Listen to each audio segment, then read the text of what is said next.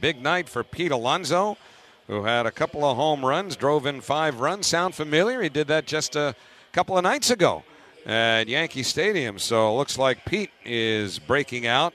You know, Pete now has 30 home runs. He's 5 away from having 4 35 home run seasons in his first 5 big league seasons.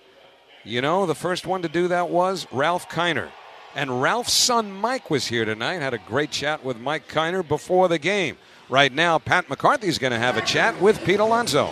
All right, Howie, thank you very much. Pete, congratulations on number 30. And just what does that number mean for you now here in your 4th season?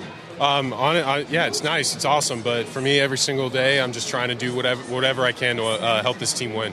That was a pretty impressive at-bat against Gore where you fouled off a number of pitches. Was there anything in particular that you saw from him that led to that first home run?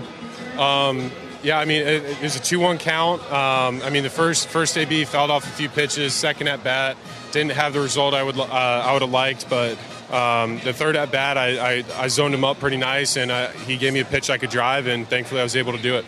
All right, Pete, congrats on the milestone. Congrats on the win. Appreciate your time. Thank you. Thank you very much. We get it. Attention spans just aren't what they used to be. Heads in social media and eyes on Netflix. But what do people do with their ears?